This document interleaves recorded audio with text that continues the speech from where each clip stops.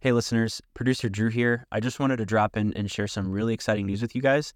On next week's episode of Processing Blue, former Panthers wide receiver Steve Smith Sr.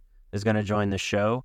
He's going to get to talk with Langston about anything and everything Carolina Panthers, so it's sure to be a really exciting episode. So if you haven't already, please subscribe and follow us wherever you get your podcasts. And for those who watch us on YouTube, make sure you subscribe to our YouTube channel and click that little bell icon so you get notified of whenever the episode drops. And as always, we appreciate you guys listening. Now, let's get to this week's episode. Okay, Mike K, we're back for another episode of Processing Blue. The Panthers are blue right now, 1-8. I don't know what is the solution for 1-8. I mean, they're black and blue right now, right? Like this, they have been beaten pretty handedly over the last 9 weeks or 10 weeks, I guess. Because the bye, they got that one reprieve, but like, yikes. You know, they entered a 3-game stretch after the bye, and I said this the last time I was on the podcast. November as a month was huge for this team. Well, you know, they came out of the win over the Texans, and they had Indianapolis, who had a backup quarterback and looked shaky, with a terrible passing defense. Yeah. They then played Chicago, another terrible passing defense with a backup quarterback. Yes, this Cowboys game coming up is going to be rough. And then they have the Titans, who, again, are dealing with quarterback turmoil, not a very good team. And, you know, you felt like if they could win 3 of 4, this was going to be something that maybe turned around the season, turned around the regime, made you feel good potentially about the final stretch of the season. Instead, they've lost 2 very winnable games that were winnable even in, like, defeat to 2 pretty poor teams. I mean, look, Indianapolis is winning games by small margins and just gritting through it because Shane Steichen's done a very good job as a coach and rallying that team. But Chicago, with Tyson Bagent, an undrafted rookie quarterback, just defeated this Panthers team on the road. The offense has produced 34 points in the last 3 weeks. 34 points in the last 3 weeks. 15, 13, and 6. Yeah. Yikes. Yeah, I mean, Tyson Bagent outplayed Bryce Young in a lot of ways, and you saw that all over social media. Some of the commentators were talking about it. And that kind of leads me into my first question. I mean, why has Bryce Young regressed this season?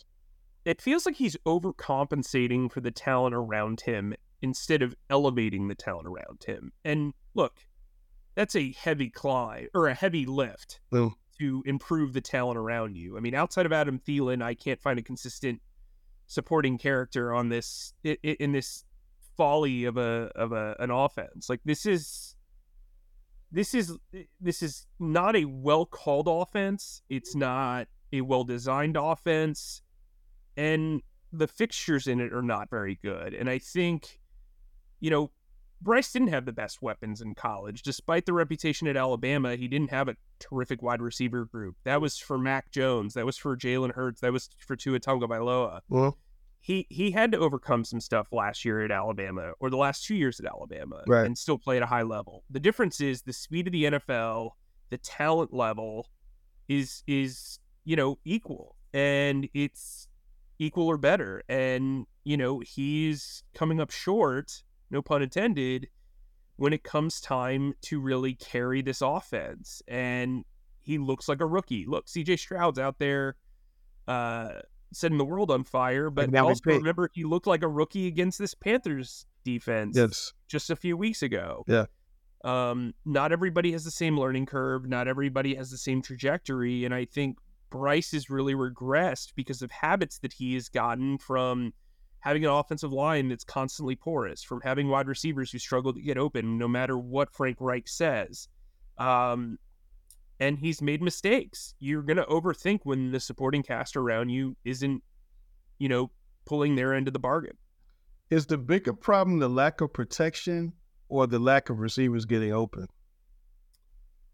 That's a great question. I would say it's probably the interior offensive line crumbling as consistently as it does. He has no ability to step up in the pocket, and I mean, like, yes, they're trying to solve that problem by working on precision and timing routes, and that in turn is not working because wide receivers can't get open. So it's all like a byproduct of protection, right? Like you're changing the way you operate because you don't feel like guys can extend plays with, deep route concepts. Instead, you're trying to get the ball out quick. And I just think like it's led to a slinky style offensive effect where it's like, it's not that fun scene in Ace Ventura When Nature Calls where they're going down like the sanctuary and he's like slinky slinky. Sorry, I don't. I'm familiar. Oh no, I know you're aware. But I just think there's like this it's going downhill because it's clustering around this offensive line and these wide receivers, and it's creating this effect of, bringing Bryce Young down with it. This offensive roster is not good enough. Every gamble they've made outside of Thielen to improve this roster has not worked. Austin Corbett, their best offensive player last year, is 3 weeks into recovering from ACL surgery, and he hasn't looked the part. You could tell he knows that. Yeah. And that was never to be expected, but the rest of the offensive line has not held up their own end of the bargain. I think Ike Ikwanu's played better than a lot of the perception, but he still hasn't played well. Taylor Moton hasn't been as consistent as he normally has been. That left guard position is atrocious, whether they're putting Calvin Throckmorton, Chandler Zavala, Cade Mays, whatever. And listen, Bradley Bozeman's a wonderful guy. He does a lot for the community. He has not played well at center. And I honestly don't know if it's necessarily his fault. He is a traditional power blocking center. They run a lot of inside and outside zone. They're running a lot of pistol. There is a problem with that because he's not the most athletic center. And if you don't have a center who can pull at that position when you're playing zone concepts, you are going to struggle. And that's why my solution, not to jump ahead here, is to move Bradley Bozeman to left guard. Okay. He played left guard a bit in Baltimore. It gives you a sturdier presence both in run and the pass, because Throckmorton's kind of a replacement level player. And put Cade Mays at center. That dude's the most athletic guy in that entire room. He can play all 5 positions. We even saw him play fullback last year. Let him have a turn there. Yeah. Maybe you change up who calls the protections, whatever. Obviously, you need to be able to do that. But Cade Mays has been here the entire offseason. He's been around. I actually think he projects better at center and tackle than he does at guard. Let's see what he's got. I think there's been too much movement around Bozeman as opposed to moving Bozeman. And I understand James Campen wants to protect his guys and whatever, but like realistically, he's just not working there. And I think, you paid this guy, you committed to him. Let's see what he can do at another position, and maybe it benefits the entire line. That's your short-term solution. What's your long-term solution for this line? Well, they're going to have to spend in free agency. I mean, they don't have the luxury of having all these draft picks because of the trade up for Bryce Young. I think that second round pick's got to be earmarked for a tight end or a wide receiver. And probably the third round pick too, whichever position you don't spend, excuse me. And then, look, I think good teams spend money on priority positions. I think, there's been talk about potentially Ike Ikwanu moving in at left guard. I think that would be a worthwhile solution if you really committed to it. But if you do that, you've got to sign a really good left tackle, like a veteran left tackle to protect this massive investment in Bryce Young. I think you could see left guard improve with him there. And then I think, you've got to find a more athletic center. I don't know what that means for Bradley Bozeman, but if you want to run the system that Frank Reich intends to, I mean, he even said the other day they don't want to be an old school smash mouth football team. Well, guess what? That's the type of center Bradley Bozeman is. That's why it worked last year. And so you have to really figure this out. You got to figure out if Austin Corbett's a long-term solution after the knee injury. They restructured his contract. Typically, you don't do that with guys that come off major injuries. Right. But that extends their contract and gives you less wiggle room to get out of it. And, we also got to figure out who's going to be here next year. Do you think it's worth waiting on Aquanu maybe one more year? I remember Jordan Grove started out in a kind of similarly struggling early in his career, but then he became the greatest lineman in Panthers history. Yeah, I mean, I think patience. Look, he's a guy who was always a raw pass blocker, and I think you had to know that. Yeah, he was a run guy. Yeah, I mean, the problem is like, how much do you think the regression is? How much do you think of this is on the coaching staff? How much do you think of this is on the scheme change? I think there's a lot of factors in that. I mean, I think we have to wait out the rest of the year because you're not going to move him to left guard in the middle of the season. Right, He's just not experienced enough at that position. It's very much different than moving a guy from center to left guard, in my opinion. But they're going to have to figure it out. I mean, like, this is not like an easy fix.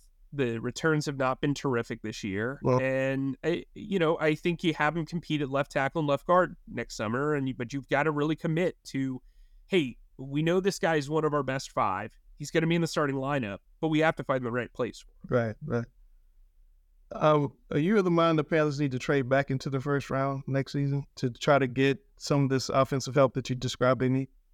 Well, if they continue on their current pace, they're going to essentially have a first-round pick with that 33rd overall pick. Honestly, I think they should do what they should have done this year and trade back and use that premium pick to gain more assets. Like, we look back on this draft, they stayed at number 39, and that led to them having to force a trade up in the 3rd round by trading a 4th-round pick, a nearly equal asset, to draft DJ Johnson. When you don't let your draft picks and your value work for you, it can lead to a lot of errors. It can lead to a lot of forcing the issue. And really, you look at the way Jonathan Mingo has kind of rewarded them. I mean, I think he's like 20th in the league in categories. Like, he is not lighting the world on fire. Meanwhile, Josh Downs, who is available 40 picks later, is excelling in Indianapolis. Granted, they're 2 different receivers, but like, you have to look at your pick allocation. And I think, like, I covered the Eagles for several years. One of the things that Howie Roseman does is one of the more successful GMs in the league is he makes value out of his assets. Like, we all know the famous pre-draft New Orleans Saints trade where they essentially let the Saints borrow one of their draft picks, and then he turned it into several other draft picks that he could then continue to use and spread out down the road. Like, the Eagles are set on draft picks for years. Even if they don't have the numbers, they have the premium picks for years. Yeah. And I think that was a big mistake that this team made. Like, they went after a wide receiver. There's logic in that. I think they overdrafted Mingo. I said it at the time. I gave the pick a B- because I thought they left value on the table. Like, that's the reality of the situation. So I think trading up, I mean, like, if there's a wide receiver that you have absolutely fallen in love with, go for it. If it's the top tight end on your board and you think that this guy is going to be a difference maker, go for it. But, like,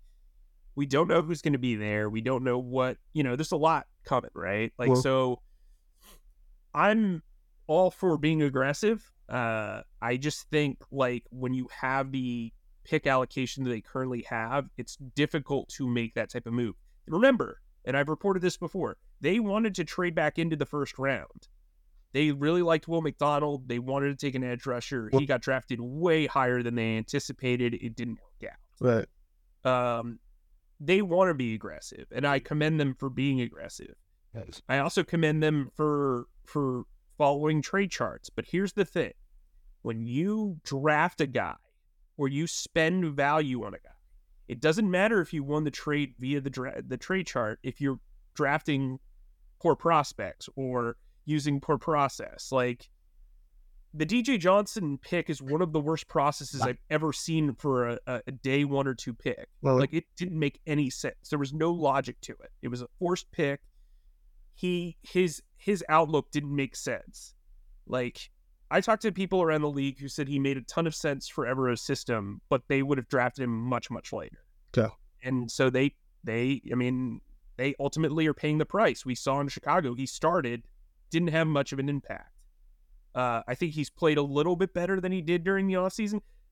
But like Iku Leota, who they just promoted from the practice squad, who was an undrafted free agent, the Asheville native, was so much better during camp. Like, so much better. And they're lucky that they didn't lose him because they prioritized a third-round pick over, an undrafted free agent. But, yeah. Okay. To answer your question, I think you have to see who's there because that's so hard to answer. What I would have considered, though, I'll tell you this, if you wanted to look like the smartest guy in the room, that pick isn't going to get much better or go down much worse. If you said to another team, hey, we'll give you a player and our second round pick for a first round pick, you're a contender. Maybe that makes sense. But I just, that's kind of like creative thinking that I don't think a lot of GMs actually have outside of Howie Roseman. So I can't fault them for not doing that. I think you're sometimes judged on the moves you make, but sometimes you should be judged on the moves you don't make. And I think them not reaching for a guy during the trade deadline, even if it was out of their own hands, would be a good outcome for them. Who's on the hotter seat, Mike, going into the back half of the season and into the offseason? Coach Reich or Scott Fitter? Well, I think you have to look at it from the standpoint of Scott Fitter has been around much longer. Yeah. He's also kind of got the, fair or not, the outlook of being one of the last vestiges of the Matt Rule era. That's always going to make him a target. And he's had opportunities to distance himself from that, but instead he has said, he and Rule were all in it together. How much you believe that? That's your call. We'll never know, truthfully. And I think, he's also the guy who said this was a team that was built to drop a quarterback in and contend right away. He's talked about contending for the division. He's part of the reason why there were such high expectations. And I think I've written this before, messaging matters. And so I think he deserves all of the rotten tomatoes that he's getting thrown at on social media. That said, I don't think there's a very wide gap. I mean, this team, this organization built up this coaching staff, propped up a bunch of guys who had great resumes, talked about how this was going to be a coaching staff that turned things around. And frankly, things have look worse than the Matt Rule era. And, you've got a head coach in Frank Reich who's already given up play calling. He's the first offensive play calling head coach in team history, and that lasted 6 weeks. And by the way, they went 0-6. I struggle to understand what half of this staff does. It's one of the bigger and most highly paid staffs in the league. So at some point, if I'm David Tepper, I'm wondering, what am I paying for? And so I think it's a lot closer than it probably seems on the surface. That said, in a way, it's easy to forget about this, but David Tepper obviously has the reputation of being kind of knee-jerk and not having a ton of patience. Yeah. In a way, it's kind of commendable that he is not, bending at the will of outside force, reactions, right? Like, he is not bending. And I think, he is taking the right approach in evaluating the entire season, because here's what I would say. Look, and I'll probably get blasted for this.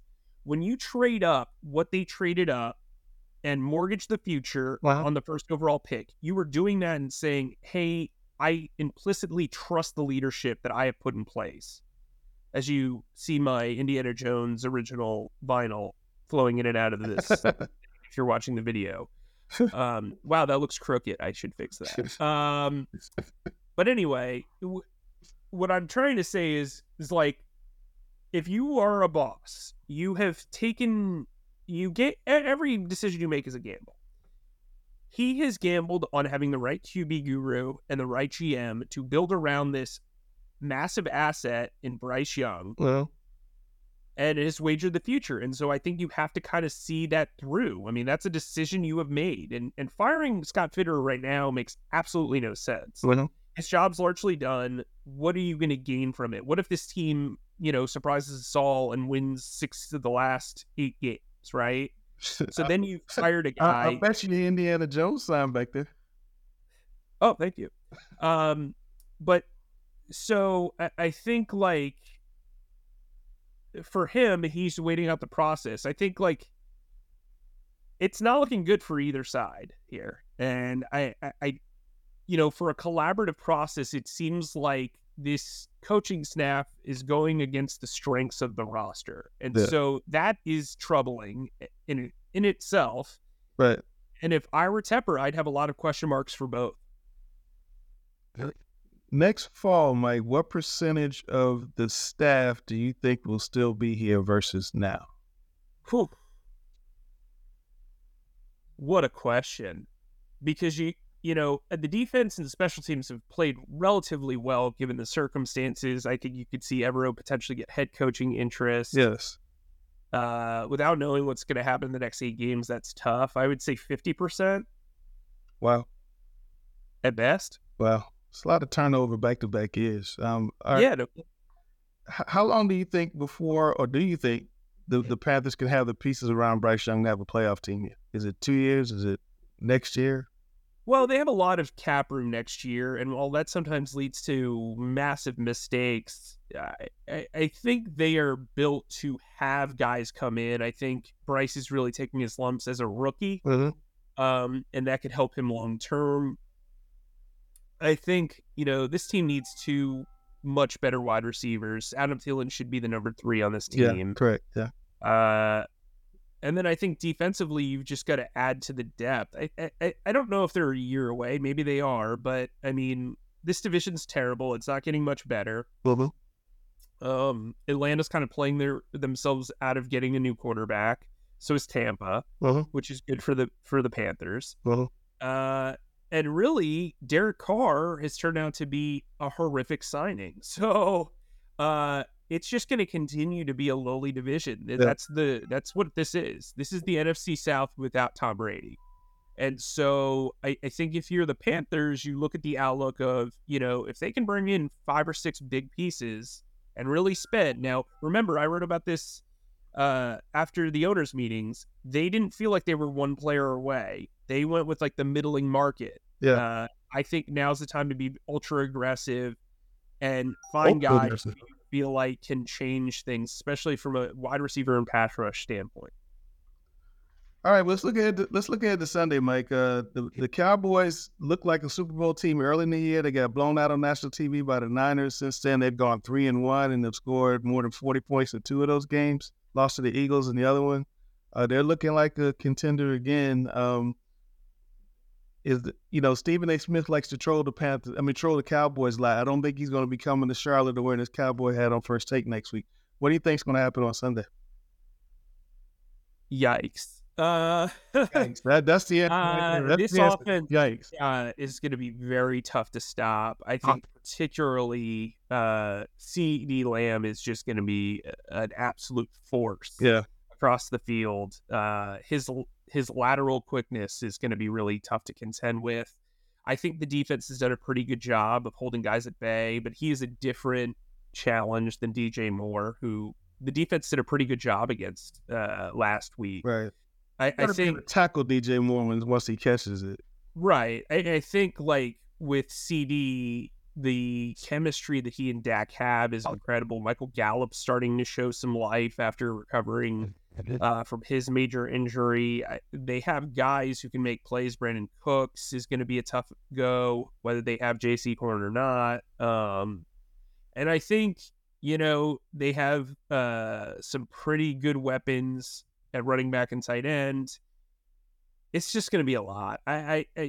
You're asking a lowly bottom 5 team to compete with an offensive juggernaut. Now, I'm not saying the Cowboys are the best team in the NFC. I think they're not as good as San Francisco or Philadelphia, but they're probably in that next tier, and that next tier has some pretty good offense. I think, this is like, realistically, if the Cowboys don't turn the ball over, the Panthers are cooked. I don't think they can win a shootout against this team. I think the Cowboys. Did you say the Panthers scored in the past 3 weeks? Yeah, that's what I'm saying. I don't think that they can. Scored 40 plus last week. Right, they scored more last week than the Panthers have scored the last 3 weeks. Yeah. So, I expect the Cowboys to eclipse 30 points. The Panthers have yet to do that this season. I don't expect them to do that against Dallas, as much as their secondary is inconsistent. This is going to just be one that you kind of got to just grit through and throw away the tape. Maybe there's something nice to do in Charleston, or, there's an early tree lighting. The Bank of America Stadium is going to be a Cowboy takeover, is what you're saying. Well, yeah, the Lakers don't play until 9:30, so you got to have something to do. And I mean, the Yankees are in their off season. Yeah. Our producer Drew can look into this. Does Duke have a game that day? So yeah, I mean, it's gonna be all right. So we all joking aside, Cowboys fans travel really, really well. They do. No matter where you are in the country. But they're also everywhere in the country. They also don't have to travel much. They're everywhere. Yeah, there's a joke in New Jersey that everybody's uncle is miraculously a Cowboys fan. It's kind of true. Titans, Bucks, Saints next. Can they win any one of those 3 games? Titans. They're going to beat the Titans. I feel very comfortable saying they're going to beat the Titans. Oh, according to our producer Drew, who does a top-notch job, we should shout him out even more than we do. There is no Duke game on Sunday, so get your tickets to the Cowboys home game at Bank of America Stadium. And look, I think we should say this. I do not blame Panthers fans for not showing up. That's really how you speak to this ownership and to this organization, really. I mean, we saw what happened after that San Francisco game last year. Matt Rule got fired. It was clear David Tepper felt embarrassed by the turnout. Listen, the Cowboys and the Packers are the next 2 home games on the schedule. They will be sellouts. Yes. It just won't look like a sellout for a home team, right? Like, you remember when the Chargers were playing in that soccer stadium while they were waiting for SoFi to be built, and every game was like a road home game? Yeah. That's what this is going to feel like, and justifiably so. Like, this team has not given this Panthers fan base much to count on or be excited to see, and frankly, Cowboys and Packers fans will pay a lot for tickets. So, I mean, like, that's the reality of this situation, and it will be until they show otherwise. All right. Well, it's time for my favorite part of the show when you're on. What's on Case Takes? Well, I think if you're searching for silver linings, there's this. The defense has played quite well throughout this 3-week stretch. I wouldn't say they've been great, but you're seeing guys step up in ways that I think we would have been like, if you said DiCaprio Boodle was going to shut down DJ Moore in a go route, I think you would be laughed at pretty hard. I mean, I think they're starting to develop some defensive depth. And remember, I was very critical of this defense for several weeks. And I think, I'm somebody, we don't all do this, but when I'm wrong, I admit it. And I think they got a lot out of Yetur Gross-Matos. I think Dante Jackson's looking like a completely different player post-trade deadline. I think there's a lot to like with Von Bell and Xavier Woods. They are adjusting the scheme to stop the run a little bit more. I think things are up with Evero, and I think if Evero continues to do what he's doing, you don't want to lose him. If the offense continues to struggle, maybe Evero is that guy who's the heir apparent in Carolina. This team has historically been run by defensive minds, and I think Evero is a very sharp guy. Doesn't really say a lot in press conferences, but I think he knows what he's doing. And I think that'll help you keep the scheme in place. Remember, they hired Evero and completely changed their scheme, knowing that he is a potential head coaching candidate who could leave after a year. You want some sense of normalcy. And maybe it's that look, a lot of teams don't want to hire defensive head coaches because if you hire the right offensive coordinator, that guy's going to be gone in a year or two. But the reality of the situation is you should be looking for the best head coach possible, and maybe that's who Evero is. And I think, a lot of it goes underlooked, but Chris Tabor is one of the best special teams coaches in the league, and I think that his unit has really shown up and shown out and rarely put the offense or the defense in poor positions this season. So I think there's a lot to like on those areas if you have to look at this from a long-term outlook. Again, the silver linings are very few and far between. I don't think Bryce Young is a proven product yet, one way or another. I think to jump to conclusions on a guy after 9 games at that position when they've invested what they have and what he's done in his college career, pretty much his entire football life, I think would be a mistake. I covered Jalen Hurts, who improved leaps and bounds every year he was in the league and did so in college as well. And so I think my patience is a little bit heavier than some others, but I think to jump to conclusions, you've only been in Charlotte 1 year. Yeah, right, exactly. So I think we have to let a lot of this play out. I know it's not easy to hear. I'm not giving anybody a pass, but I do think if there was one silver lining, it's the way that this defense has reacted post-bye. All right. Well, there it is. As Case takes. Maybe not what the Panther fans want to hear at the moment. Be more patient, but we'll be more patient. And we'll see you guys next week on Processing Blue. If you're watching us on YouTube, make sure to like, share, and subscribe. Also, other social media outlets. And make sure you download our podcast everywhere you get your podcasts.